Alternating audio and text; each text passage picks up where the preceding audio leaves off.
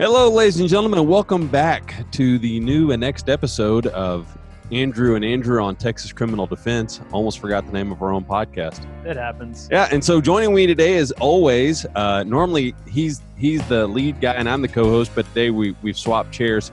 My co-host Andrew Harris. Hey, everybody. How are you doing, man? I'm doing well. It's kind of, it's kind of chilly today. It is. We had a fire in the fireplace last night. Oh, really? Yeah, I don't have a fireplace. Well, sorry. It's all right. I got a little dachshund. Keeps me warm. We don't want to know about that. No, that's weird. That is weird. Hey, man, I'm really excited about this guest that we have today. He is, I should say back when I was a prosecutor, we would go up against each other on some cases every once in a while. But he's the author of Texas Crimes and Consequences. And that's with O'Connors. With O'Connors. Yeah, published by O'Connors. Right. You actually sent me the name and the title, and I was like, oh, yeah, great. And then I was like, oh, it's the O'Connors book. Yeah. I was like, yeah, okay. So it made it all the much more clear and exciting. Yeah, because I just know it as the O'Connors. And that's the smaller version. Todd DuPont. Hey, Todd. Hey, y'all. What's up, man? When we were right before we hit record, we were talking about like you're just all over. You're like the king of all attorney media over here. You got the book. You were for 8 years the host of Reasonable Doubt, which is a show on Houston. Houston Media Source is the website. Reasonable Doubt. That show airs every Thursday at 8 p.m. That is kind cool. of the Wayne's World of Harris County criminal law. Yeah, I mean I'm so going to tune in now. So wait, you do it in your mom's basement? Well, it is at a local, not a basement, but it is the local PBS station. Yeah, the local access style. Yeah, cool. I love it, man. I love it. So just starting off, let's just tell our guests a little bit about you. When did you become a lawyer? Why go into the law? Okay, so I've been a criminal defense lawyer here now 20 years. My father, who's in heaven, he's been deceased for probably 7-8 years now, but he was a lawyer and a judge, a municipal court judge here in Houston. But I think the time he passed, he was almost a 40-year lawyer. Yeah. And so it's one of those deals where I didn't really have a choice in the matter. I was always destined to be his law partner, which happened. But it was interesting how it played out because he basically is like, all right, son, I passed the bar and all that good stuff. And he's, well, now you got to have the firm. And his firm was a PI firm, personal injury firm pretty much. But he really was kind of the old general practitioner. You had $3,000, he'd get your thing, whatever your issue was, he'd get it fixed for you. I don't know why he liked 3,000, but that was his number. That's a nice general number there, yeah. Right. It doesn't seem too offensive. About 3,000. Yeah. Need a divorce, 3,000. You need a will, it's going to be 3,000. It makes the billing easier. So he gives me half the firm, and I'm just sitting. I was like, well, hold on. Are you gonna? Do I get a paycheck? I've worked for you since 15. I know how long it takes to start to finish from my PI case. He goes, no, you're on your own. Oh my gosh. And I think he just walked out the room, and I was like, well, hell. But at least you had a name, right? And the office had a reputation. He did. As it turns out, my wife at the time, her family owned a bonding company out in Victoria, Texas, down southwest. Yep. And in Jackson County, they're contiguous counties. Mm-hmm. And really, and nothing nefarious, it's just my name started getting spread around those counties. And I found myself driving there a lot on retained criminal work. And of course, I'm young and married, and we just started having to have kids. And then so I decided once I was down there, especially Jackson County, that I would just take the court appointments because you're already there. Yeah. And they, quite frankly, they needed the lawyers. Right. So I cut my teeth in Harris, but also in Jackson and in Victoria, and then some Fort Bend. So I kind of worked that 59 down area. And really from that, I mean, in the beginning, you know, in the beginning as a lawyer, if you're not maybe real set in what you're going to do, you'll take the odd divorce or maybe a car wreck or some stuff like that, you know. But right. Ultimately, just that zeroed out for me. It became all criminal. And then really just the practice has evolved. My practice has evolved to where I'm pretty much only Harris County and Houston Southern District. A large portion of my practice is felony appointments and federal appointments. Though, of course, I'm always open for retained cases, but I'm very more selective on what I take and how much, quite frankly, you know, my fees are going to be. Right. Yeah. So Andrew and I both, we were comparing notes on how far we're willing to drive for a buck. And I don't even know that we cover gas on some of our cases because we're, you know, with 2020 being slower than normal. Sure. You get retained and we're like, yeah, so where are you spending the night? But what an amazing blessing to be able to kind of go, look, I'm going to stay in Harris County. I'm going to do these. I'm going to take the cases I want to take. Some of the guys I work with are definitely in that ballpark in Tarrant County. They truly, they'll look at you and go, no, I don't want your case. Because they don't have to. And that's a huge blessing, but it also probably speaks greatly to your reputation there in Harris County. Yeah, the work that it's taken to get to that point. And in those CJA cases, the federal appointment cases, they, you know, you're not like eating ramen every night. Like you earn a decent living. It's a lot of work, right? But you do all right with those cases, and especially on the, you know, the felony appointments as well. I got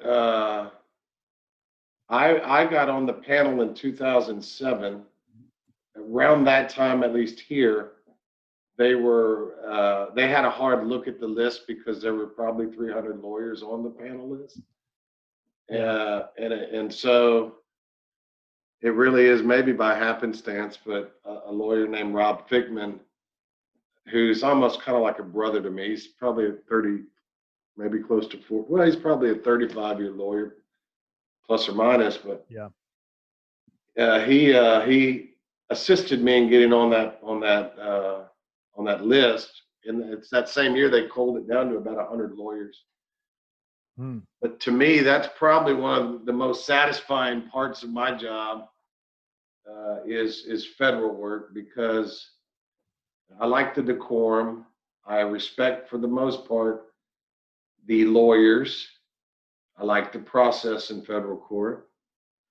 You know, so, but you know, I maybe only have 5 or 6 open federal cases at the moment. Yeah. But so a large part of my practice comes from state court appointments. Right. Right.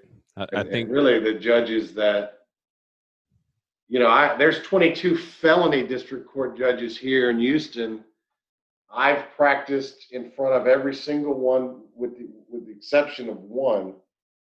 But I probably find myself working with, I'd say maybe 8 to 10 of those judges on a daily basis. Yeah. And it's really to the point now where I know you get to the point where you know the policies, right? You know the judge, you know what they're thinking.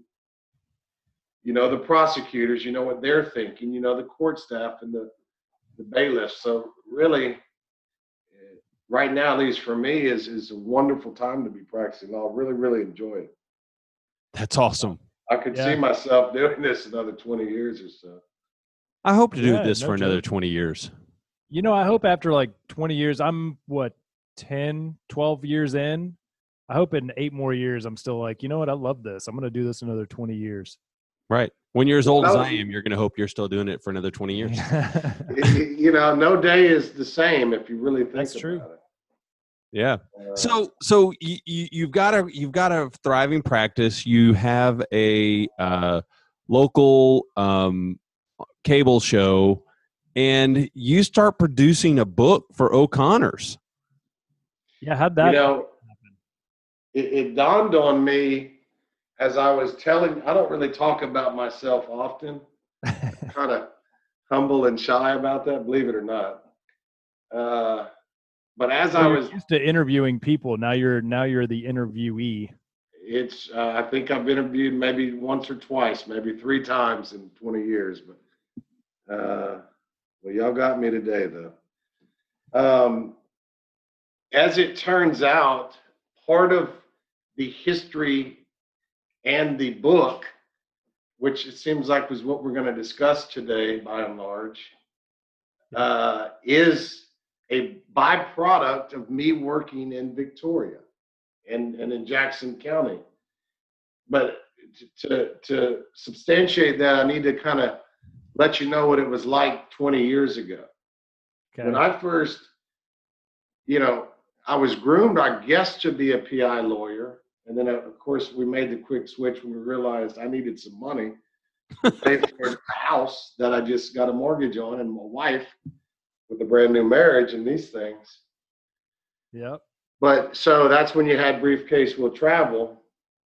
But so back then, the internet wasn't, of course, what it is today. I mean, it's come leaps and bounds and all the other apps and things. There was no iPhones back then. Mm-hmm. But,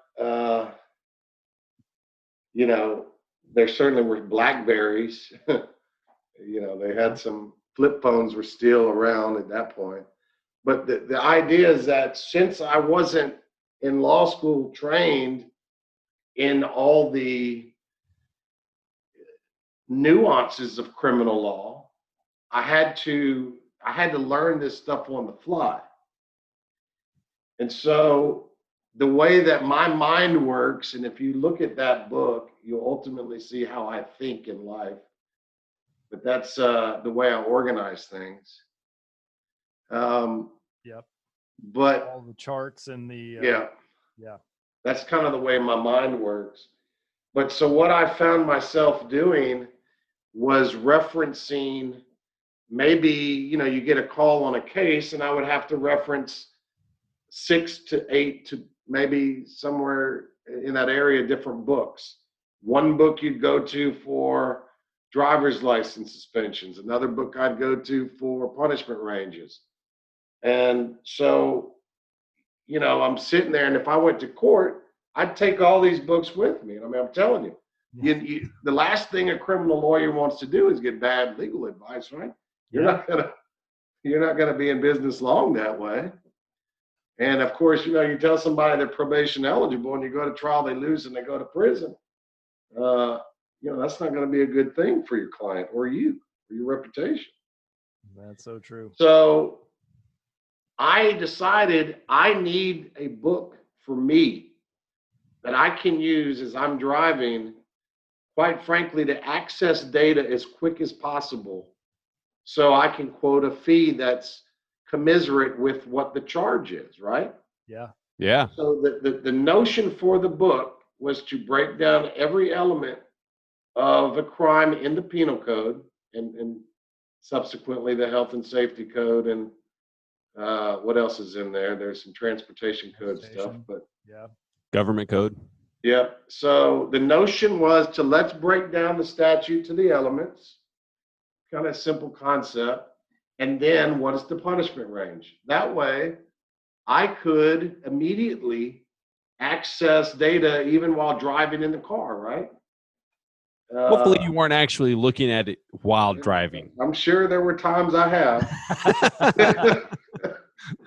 And statutes run on that. You're good.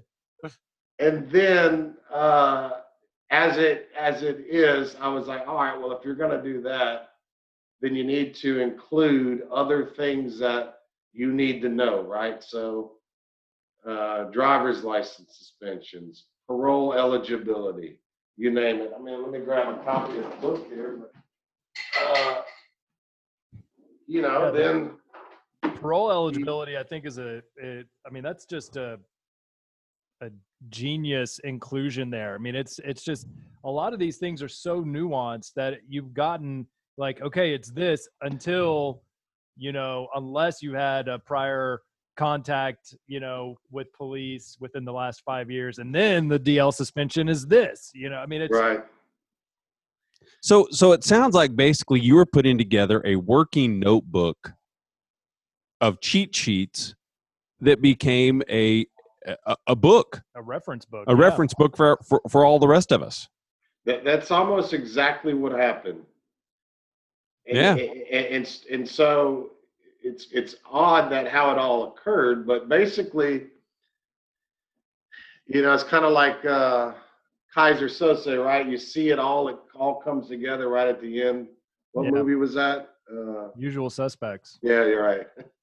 So I kind of had that moment. It's odd, but I had that moment, and I outlined the table of contents, which is very similar to what we have today. This book is now in 15 years of publication, updated annually. We'll discuss that, but the original table of contents is very similar. It's just grown here and there, but the original table of contents is pretty much what we have here. And the notion for me was I just needed to be able to put my fingers on certain things, because in that, that's the name of the book, right? You have your crimes, and then what are the consequences behind some of these crimes? And so I just went through and really thought about each thing as it relates to a criminal case, right? You have lesser included offenses. Yeah. Sex offender registration, defenses, right? Criminal responsibility. You even have in the introduction a list of objections. Yeah. And it's further broken down to questions, to answers, to exhibits, to witnesses, to experts. I mean, this really is, y'all. If y'all are listening, pick up an O'Connor's Texas Crimes and Consequences. This is your one-stop shop to bring to court. Such a good resource. I just wish Andy would carry it with him more often. He calls me asking me for stuff. I'll get a text, and I'm just gonna for now on go. Do you have Todd's book?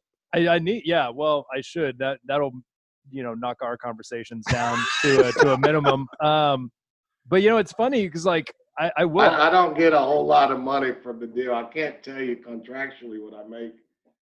It's not what one would think. But I do appreciate the plug, guys. I mean, I really, really, I do. Well, no problem. And we just wanted to talk to you anyways. I mean, you're an accomplished attorney, and hey, you got a book, so why not? Well, and a show on public access in Houston. Yeah, well, I used to be. Not anymore. Came in late. I used to be the host. It's now hosted by a friend and colleague, Julio Vela. But it's well worth. I'd tune in and watch the show. I mean, those that really enjoy criminal justice issues. Yeah, you'd be surprised. I mean, we have a pretty decent, listenership. Is that what they're called? We have a pretty good subscriber list. Yeah. So I think people are interested in this field, even if they're not, attorneys, dorky attorneys like us. So so Todd, do you still go to your book and look stuff up, or do you have it down pat yet? So for years, I just simply didn't carry it with me, even though I have copies everywhere. And I have no clue why I didn't carry it with me. I have my dad's old bag, like a briefcase. So maybe a couple of years ago, I just decided to just keep one in there. I find myself referencing the book, here and there. I know most of the contents, and clearly, and I know most of the things that we're going to be dealing with on a daily basis, just probably simply by repetition. Right. Yeah.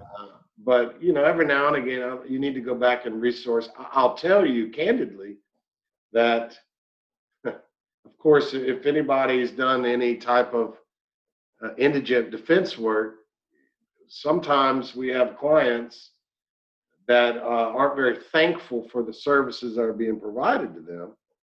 And sometimes they can be ugly to the lawyers. Where I've found the book more useful is reminding the person that's being ugly to me during a consultation that I'm actually a published author and I don't really need this job. I like this job. And so now that doesn't work every time, gentlemen. But most of the time I can get the attention of my client with that little move. Yeah, you literally can hold up the book that says Texas Crimes and Consequences and go, do you see the name at the bottom? Yeah. I have found it that to be more useful than me referencing it for the content. You know, next time I have a troubled client, I'm gonna pick up your book and say, you see this name? I know this guy, and we're friends. I don't need this job.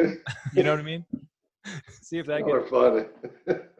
Or go, I almost know this guy. I almost know this guy. That'd be me. Yeah, I almost. I've talked to this guy before. Well, I mean, I'll tell you, I do want to tell you how we got to O'Connor's. I say we, it's me. So, of course, as a Texas lawyer, we all recognize the value of the O'Connor's family of books, right? Right. Yeah. It seems to me that they're probably the most prominent. Well, you know, they've been bought out by Thomas Reuters now. Yeah. Which pissed everybody off. But that's just how it is. But prior to that, of course, they were an independent publishing company run by Justice O'Connor, who just really picked lawyers out of their fields to author treatises and, you know, these books that we now have, right?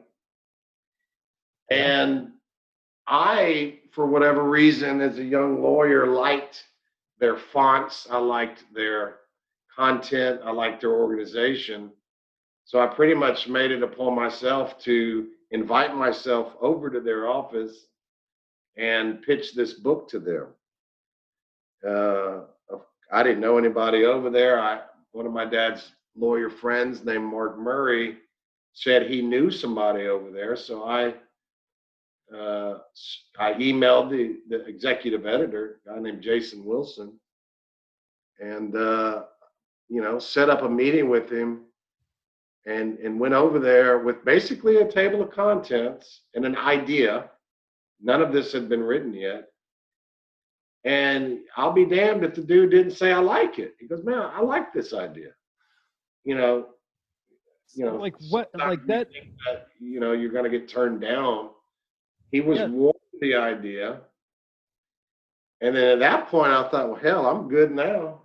But in my mind, I thought they would write this book, and I was just going to sit back and go to the bar, you know, just kind of dictate, you know. Well, as it turns out, he goes, no, you have to write this thing. I was like, oh, okay. And so how long did that take? 6 months. Okay. Is that six? Okay, so I'm. This is like me. 8-hour days. Right. Is that 6 months of writing, or is that like 6 months? You know, at night I'd come home and I'd spend an hour, you know, like in my study doing some working. I can say I was grinding. Like my practice was young, married, probably first child. I have 3 daughters, but I'm sure the first child was born around that time, somewhere in there. But the idea and really the hype that I was going to get what I wanted, right? This book that I think we all needed. Yeah. The fact that I could get this done, I had O'Connor's backing, and it wasn't insurmountable. Like, so if you look at it, how many chapters do we have? 18 or 20? Yeah. So I just tackle one chapter at a time. Of course, the Elements and Punishments is the biggest chapter. But I wrote all the other ones. I gathered the information from every source possible, wrote each chapter, and then got to the Elements and Punishments and just grinded. I mean, no matter where I went, I had a laptop. And I just sit there and plug it out. And, just into a Word document. And I would send them over the chapters as I finished them. But it took almost 2 years from a Word document to the first finished product. I mean, I was, I thought it would go quicker than that, but it took, their O'Connor's publishing style is very unique, and they had their own programs. It took a long time for Thomson Reuters to adopt their style because they had a proprietary way that they organized their books. And so they had to fit my stuff into their system, and ultimately it got done. 2005 was the first edition. So the first edition takes 6 months to write, 2 years to get put into format. So how much time do you? So that's a lot of time. Yeah, that's a big project. Yeah, that's not something you just do because, well, you've got to love it. You can't be doing that just because you're like, hey, I think this is a good idea. I have lots of good ideas that never get past about an hour and a half work, and I go, dude, this is a lot of work. I'm not doing that. This podcast was almost one of those. Yeah, exactly. Yeah, I get it, man. Especially while you have a practice and a family, right? Right. Well, and a dog. My dog's on my lap right now. I can't see that.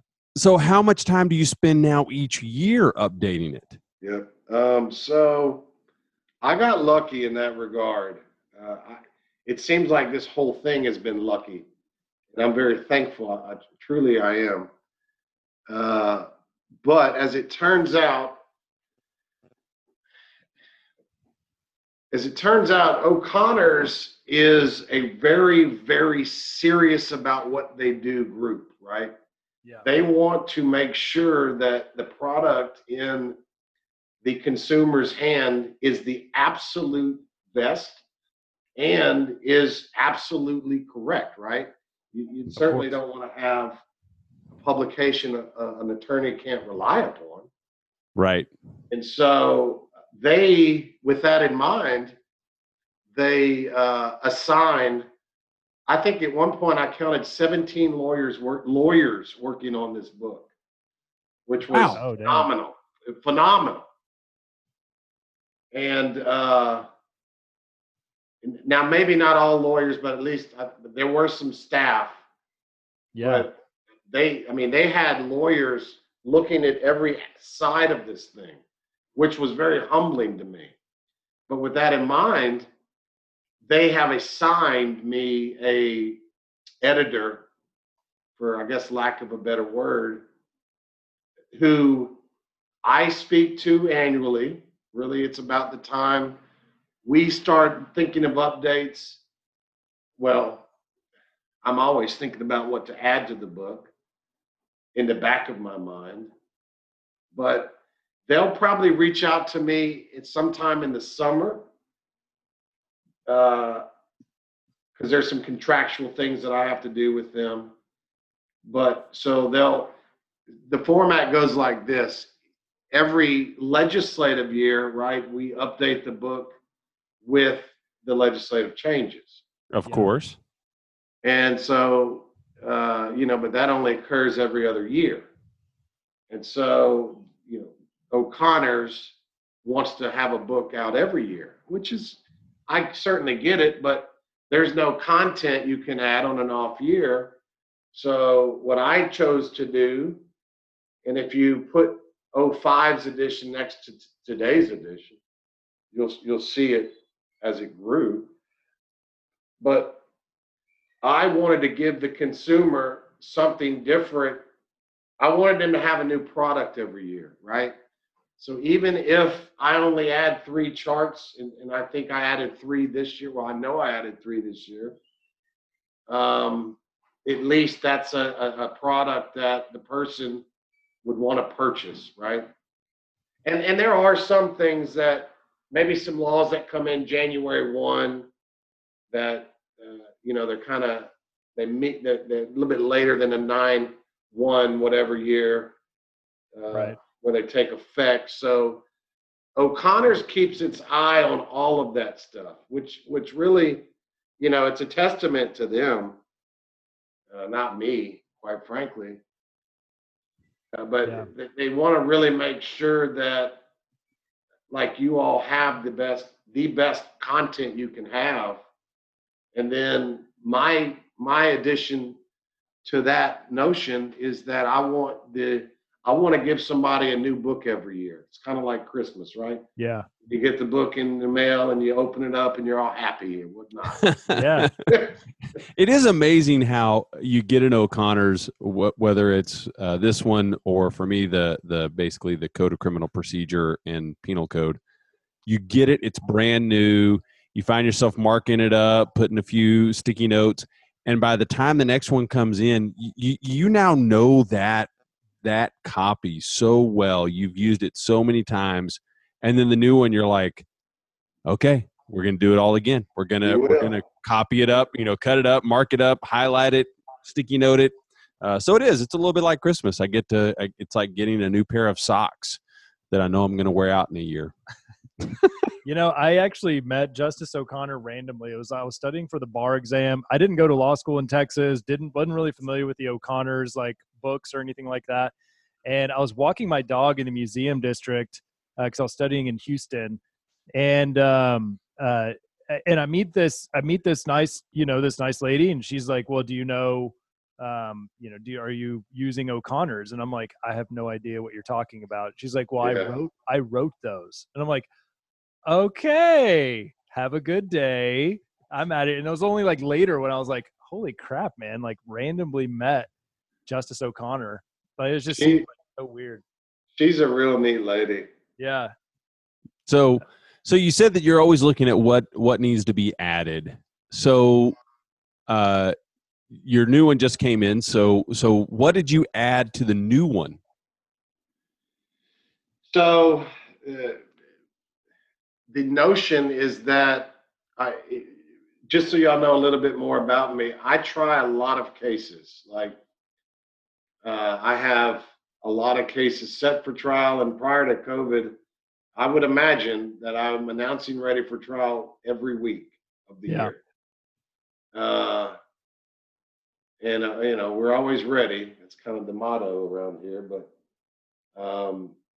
with that in mind, of course, you find the more you're in trial, the more you have to litigate, all the little issues in the case, the legal issues and things that pop up, right?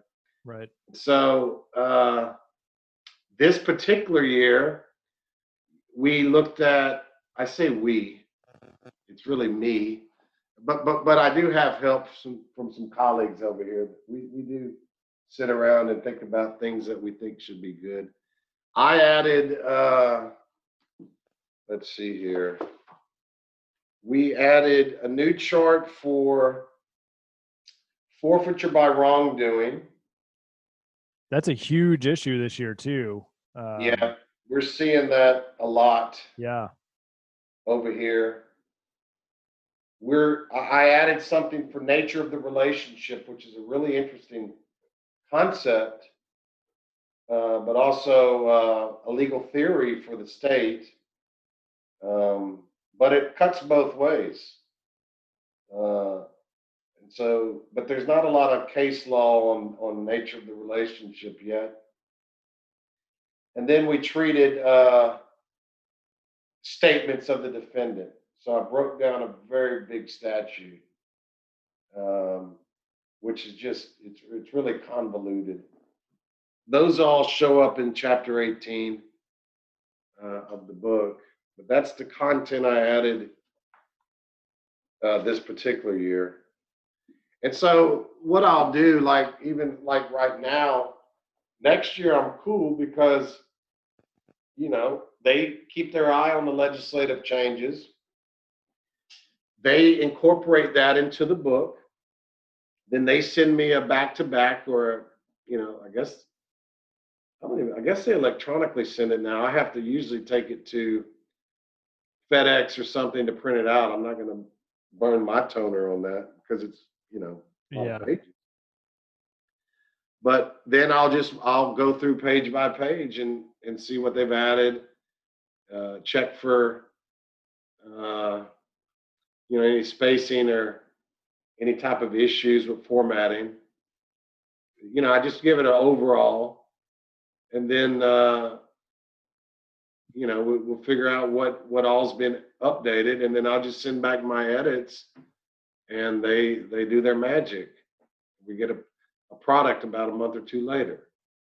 So is there, because of this time spent in trial, you're familiar with like the changing trends as far as maybe some relaxation of marijuana laws or THC, the introduction of CBD, and is there anything like on the horizon that you think or you anticipate will be added into the book in the future, or is it just way too early to tell?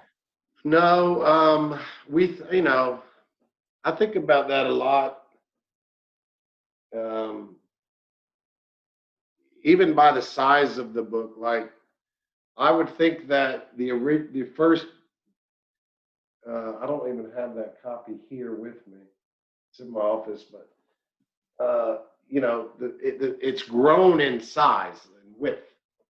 Yeah. But we still want to have the book portable, right? So you can take it with you. Their other books have been known to, they're kind of bulky if you think about it. Right. Oh, and the size difference from 15 years ago on some of them, part of it is the legislature just keeps passing freaking laws. Well, right. Can you imagine a legislative session where they didn't pass a criminal law? Like they decided, look, we're good. We've got everything covered, right? Yeah. So they're averaging 43 a session, 43 new crimes for the last like 3 legislative sessions. Stuff that people don't even know. I mean, it's right. Like, anyway, sorry, rant. Well, Andrew's question, looping back, was outlooking, the horizon of the criminal justice field, I guess. But right, you've got, you have human trafficking. I think is going to be with us for a while. Of course, trafficking in narcotics, which is interesting in light of the attitudes locally and nationally with regards to marijuana. But right, you could probably have a whole show on marijuana. They have relaxed it, but it's still, and even not necessarily legal, but even by the way that the Harris County DA's office is prosecuting people, or lack thereof is a better way to look at that. But I think the outlook is human trafficking, prostitution, especially as it applies to minors. Right. And these types of those types of issues with morality and people treating other people inhumanely. I'm seeing a lot of vigor on the prosecutors who are handling those cases, and the offers are 30 and 40 years, something that you can't really plead to. You know what I mean? Yeah. And so drugs aren't going anywhere. I mean, you still have your cocaine, crack, pills, heroin, meth. Yeah. These are going to be staples. I mean, these are just run of the mill, but also since COVID, really since March, and it makes sense when you think about it, but we're seeing a lot more domestic violence cases. People are just probably sick of living with each other, when we're shut down. And cases like that, you're going to see things where, look, let's call it. We're all sick and tired of this, quite frankly, but it's not going away anytime soon. At least reasonably understanding the science, you know what I mean? Right. Yeah. Wait, science? What? Sorry. Yes. Novel concept. Especially like have to remember this is Texas, and so we may get some local relaxation of marijuana arrest, but statewide it's going to be really hard to pass wholesale legalization. And it seems like every year, every legislative session, we get a little bit closer. And I think the CBD legalization and whatever is just another one step closer to that. But I don't see it being wholesale legalized for quite a while. I do see it in my lifetime. Yeah. Right, but still, like you said, that doesn't make meth go anywhere. Right. Which where Andrew and I practice a lot is the number one reason someone loses their kid to CPS is because of a meth related offense. That's most of my cases up here is probably meth. It's meth possession or meth related.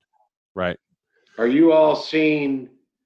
Now I'm just only curious. Are you all seeing like real Mexican produced meth, like the good stuff, or y'all still see? No, this is still Coke bottle in the bathroom. Yeah. Okay. Yeah. At least on the major part, right? I mean, I think some good. We'll get not some good. We'll get some marijuana coming on the interstate from El Paso, and some big drugs like heroin and cocaine. Big bus on the interstate from the border, and from the border meaning like from west from El Paso. It's different down in Houston. It's coming north. Right. Yeah, we're just off the north-south interstate. So yeah. All right. Yeah. So lots of the stuff just doesn't go away. My guess is it's probably hard to keep the book small enough that it actually is a handy carry reference at this point, huh? Well, and with that in mind, I think, the legislative changes don't, by and large, sometimes they amend things and that doesn't add more space, but those don't take up too much. And then on the off years, I think with the notion that the reader should have something new, in my mind, 3 is the magic number, right? So I think in 3s, but the crappy part is if I only got one good idea, now I got to find 2 more ideas, right? So, sometimes it's very easy, and sometimes I have to think about it. But all I have to do is go to 1201 Franklin, which is our courthouse, and I'll find inspiration. Yeah. I am submersed in my field. Like I live and breathe this stuff. I really, it's just how it is for me. I'm a single that's dad like kind now. of what we were talking about before we started recording, Todd, is like this was a project for Andrew and I, and mainly because like I was just looking for a way to not get burnt out, and just talking with people who like we've interviewed a number of really great attorneys who are just, this is their life. It's just so inspiring because this is like this is their, not destiny, but you know what I mean? Like this is what they live and breathe. Right. It is who they are. Yeah. It is their essence as much as it is their job just or their the career. Desire to help people. And that's what's really is really inspiring to me. So thanks for sharing this with us today. We'll leave a link in the show notes to the book, but we have some personal questions for you just to learn a little bit about the man behind the book. Sure. So what's your favorite band or musical artist? Like, who are you listening to? Pearl Jam. Nice. Period. Yeah, they keep coming out with good stuff too, probably about as often as you put out a new book. Well, I'm a little mad at them because it took them a little extra long to come out with their latest album. Well, their manager just retired, so maybe we'll get somebody new in there to inspire them to start putting out some more material. Well, it's a love-hate relationship with these people. Look, I went to college in 90 to 95, so if you do the math, grunge rock was coming out, Nirvana, Pearl Jam, Soundgarden, all of that is my style. Of course, I like really any music other than country music. Yeah.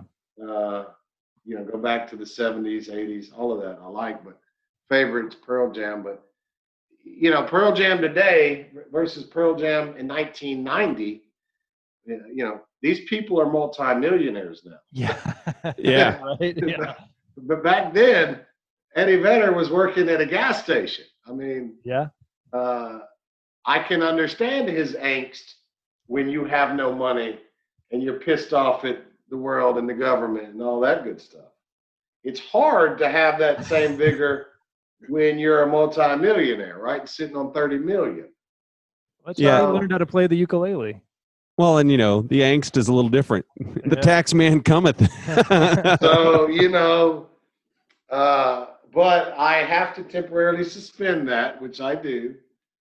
And there's something about his baritone that has soothed me since the first time I ever heard that man sing, quite frankly. All right, cool. All right, so that's the answer on that one. All right, nothing wrong with Pearl Jam. So outside of your book, what's a favorite book that you've read over your life, or one that you'd recommend to the audience? So the answer, interestingly, becomes cookbooks. I absolutely love cookbooks. My favorite cookbook. What's that? Do you love to cook, or do you just love the cookbook? Yeah, I do. Cajun family, DuPont's French, clearly. But there is a book entitled The Encyclopedia of Cajun and Creole Cuisine, which is even bigger than these O'Connor's books we're talking about. Yeah. But a guy named John False, who is a very renowned chef in Louisiana, put this extensive, I guess it is an encyclopedia, but it's also a cookbook. But every recipe in the book is surrounded by commentary and background, and it gives the reader an understanding of where this dish came from, when this dish would be normally eaten in different parts of the year. You get it. You got my mouth watering over here, Todd. John False, my uncle, actually ate some of his food like at the camp style, like not at his restaurants, but said that this man is one of the best cooks he's ever personally eaten food. And this comes from an uncle who's Italian, who I think is one of the best. He just recently passed away, but I think was one of the best cooks I've ever eaten. And so it goes to show you that this man has a very good reputation in Louisiana and nationwide, really. But he put together this book that I value and treasure because it gives, it allows us to, at least, me and my family, to go back and understand some of the dishes we ate growing up at Mimi's house and those types of things. You know what I mean? Yeah. Yeah. I like Grisham. I do like Anne Rice. I like Michael Crichton, who's deceased, Stephen King. But really, to me, I'm not married to one specific book. I like J.D. Salinger, Mark Twain. Right. There's a lot of good stuff if you got to stop sometimes in life to see what's going on, right? You need to sometimes just go to the bookstore and look in the bestsellers or what's new. Right. Yeah. Yeah. So it sounds like you're a reader, just generally, which is which is one of the things that we have found with most of our guests is that the attorneys that we've found ourselves looking up to are just read and write constantly. And so we've taken that as a piece of advice to ourselves. But what's a piece of advice you've been given that you would, personally or professionally? When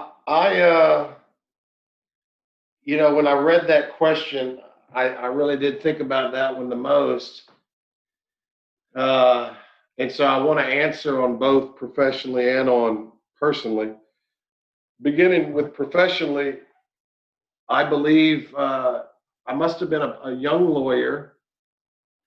I was in Fort Bend County. I forget the name of the judge, but there was some type of a meeting that this judge had to have with the local defense bar and the prosecutors. Maybe there was something going on that everybody needed to have the announcement. But the judge basically said, and I'm not sure what in reference to, but during that speech, he said, you always want to be known as a lawyer that is reasonable to deal with, but tough to beat. And that always stuck with me, because that's the way I like to think that I treat the prosecutors that I work with, right? There's so many different styles of criminal defense. It's not infinite. I mean, you have some lawyers that are real laid back like me. Of course, we've seen the lawyer that's all up in your face and every single one of their clients is innocent, right? Yeah. We've seen the lawyer that is ugly to people and talks down to them. So all you have to do is hang out in a courtroom and you'll see the variety of the different styles, right? That the lawyers have. But to me, I've always tried to live by that motto, because I get cases dismissed without even looking at the file sometimes. Like prosecutors I might be appointed to the case. This happened to me this week. I got appointed to a case. I'm just creating the file. Next thing I know, next thing I see is a dismissal form come across the computer. I haven't even started this case yet. She dismissed a DWI third. And I'm like, love that. Well done. I appreciate it, right? But and then I go look to the reason for the dismissal, and she writes, can't prove BRD, right? Can't prove beyond reasonable doubt. All I'm thinking the whole time is she probably just looked at the case, knew how I would defend it, and said, I'm not wasting my time on this. Which, again, that is a testament to me. I get that. Yeah, that's a compliment. I'm trying to be humble about that, by all means. But that's the type of relationships that I have with the prosecutors that I work with. I don't come at them ugly. I try to be extremely reasonable to those people. But when it's time when the record, my dad taught me this, when that record goes on, I'm coming after you. I'm coming after you. Now, I'm not going to go after, I'm not going to call them names and stuff, but I'm trying to win this case by all ethical and legal means, period. Yep. Exactly. When the record goes off, let's go have a beer. I shake hands, win or lose, and that's just the way I do it. And I've found in my time as a lawyer that if you come at it that way, you're going to be, your long game is going to be better for you. Right. You see what I mean? And your clients. Sure. I don't advertise. I don't put my dismissals on a website. I like to think I have the worst website, if it's still up, in the history of criminal defense. But I don't need to, thankfully. I'm thankful for that. But that's my professional advice. All right. People to deal with, tough to beat. And you'll see that I think once you try enough cases, and I don't know where y'all are in your practice, but they know that you're the type of lawyer, when you announce ready, you mean it. Yeah. They know that that you're coming after them to win the case. That's what I think about what my reputation is. Of course, you never really know, but that's what I think that my reputation is around here anyway. All right. So the personal piece of advice. So personal, again, I look to Twain, Dalai Lama, Gandhi. That's kind of I like big themes in personal advice, but Gandhi once said that everything you do in life will be insignificant, but it's very important that you do it anyway. And I've always liked that quote. It really does put into perspective a lot of things when you contemplate the universe and the afterlife and how,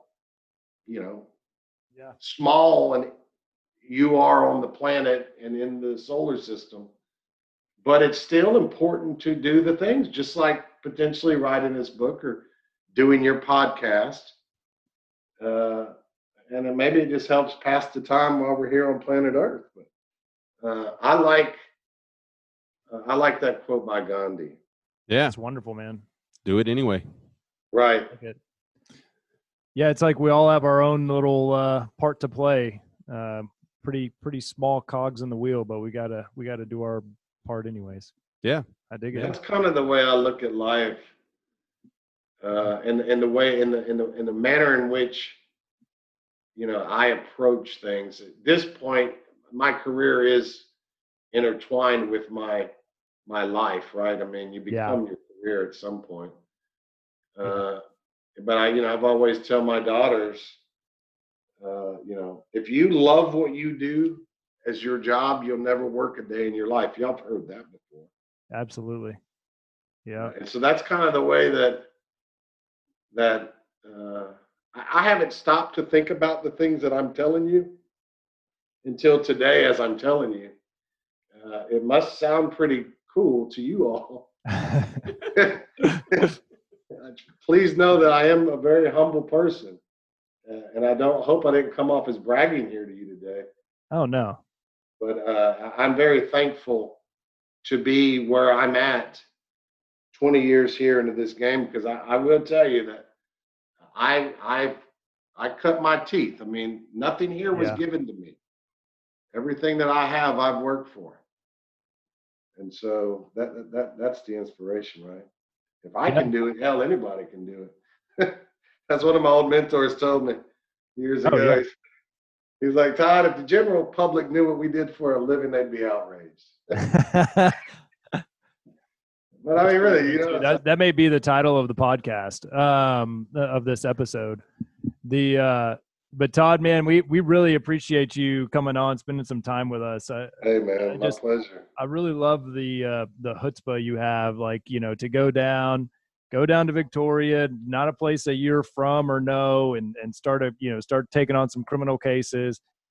Just walk into somebody's office you don't know and pitch a book and land that, you know, to now like walking into court. I'm sure you know, not just walking in willy-nilly like announcing ready, but just like the confidence and that you carry yourself with into trial, into court every single day, and the hard work that you put in to actually be able to announce ready, and the preparation that comes with with doing everything that you've done. So man, just these words of wisdom I think are going to be really impactful for a lot of our listeners. I certainly hope so. And guys, I'm sure y'all have a lot of other things to talk about, but if you ever want me back on, just let me know. Absolutely. We'll do it, man. I'm happy to help out on things like this. We just need to work out timing. But, right. Fantastic. The pleasure has been mine. Indeed. Well, yes, we really do appreciate it. We appreciate your time. We will put links in the show notes. I've actually figured out how to find show notes. Yeah. Okay. Well, that's good. That's a step in the right direction. A step in the right direction. But you got to find the right app for that to happen. For a year and a half, I didn't do it, and today I found show notes. He's just been like, okay, there's something out there called show notes. I don't really know what they are. I've seen them now. Yeah, but not on our podcast. Links. Yeah, we'll put links in the show notes for the book, where to buy it. Guys, pick this up. Pick up a copy of the book. Keep it on you. It's a really great reference. Yeah, great resource. And we'll also include some of the other pieces of advice and whatnot in the show notes. Sure. So Todd, thanks for being on the podcast again. As always, we are Andrew and Andrew on Texas Criminal Defense. You can find us on Facebook. You can find us on the web at texascrimdefense.com. And of course, you can find us on your favorite podcast app on your phone or computer. Absolutely. If y'all could send me the link, I'll certainly share it on my side. We will do it. All righty. Y'all be good. Okay, guys. Again, y'all have a good one, and I appreciate it.